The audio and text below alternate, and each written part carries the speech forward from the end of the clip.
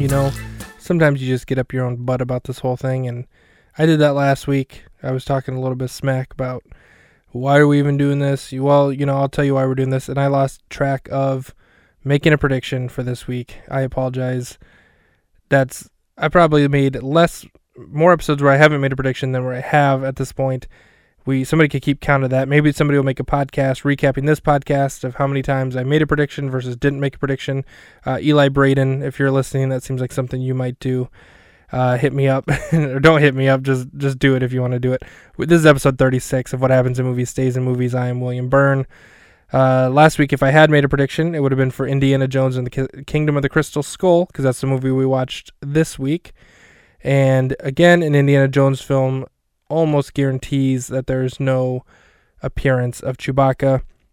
There is an appearance of Indiana Jones, however, but no Chewbacca, and it held true yet again, even though it had been years and years since we saw the last Indiana Jones film or appearance.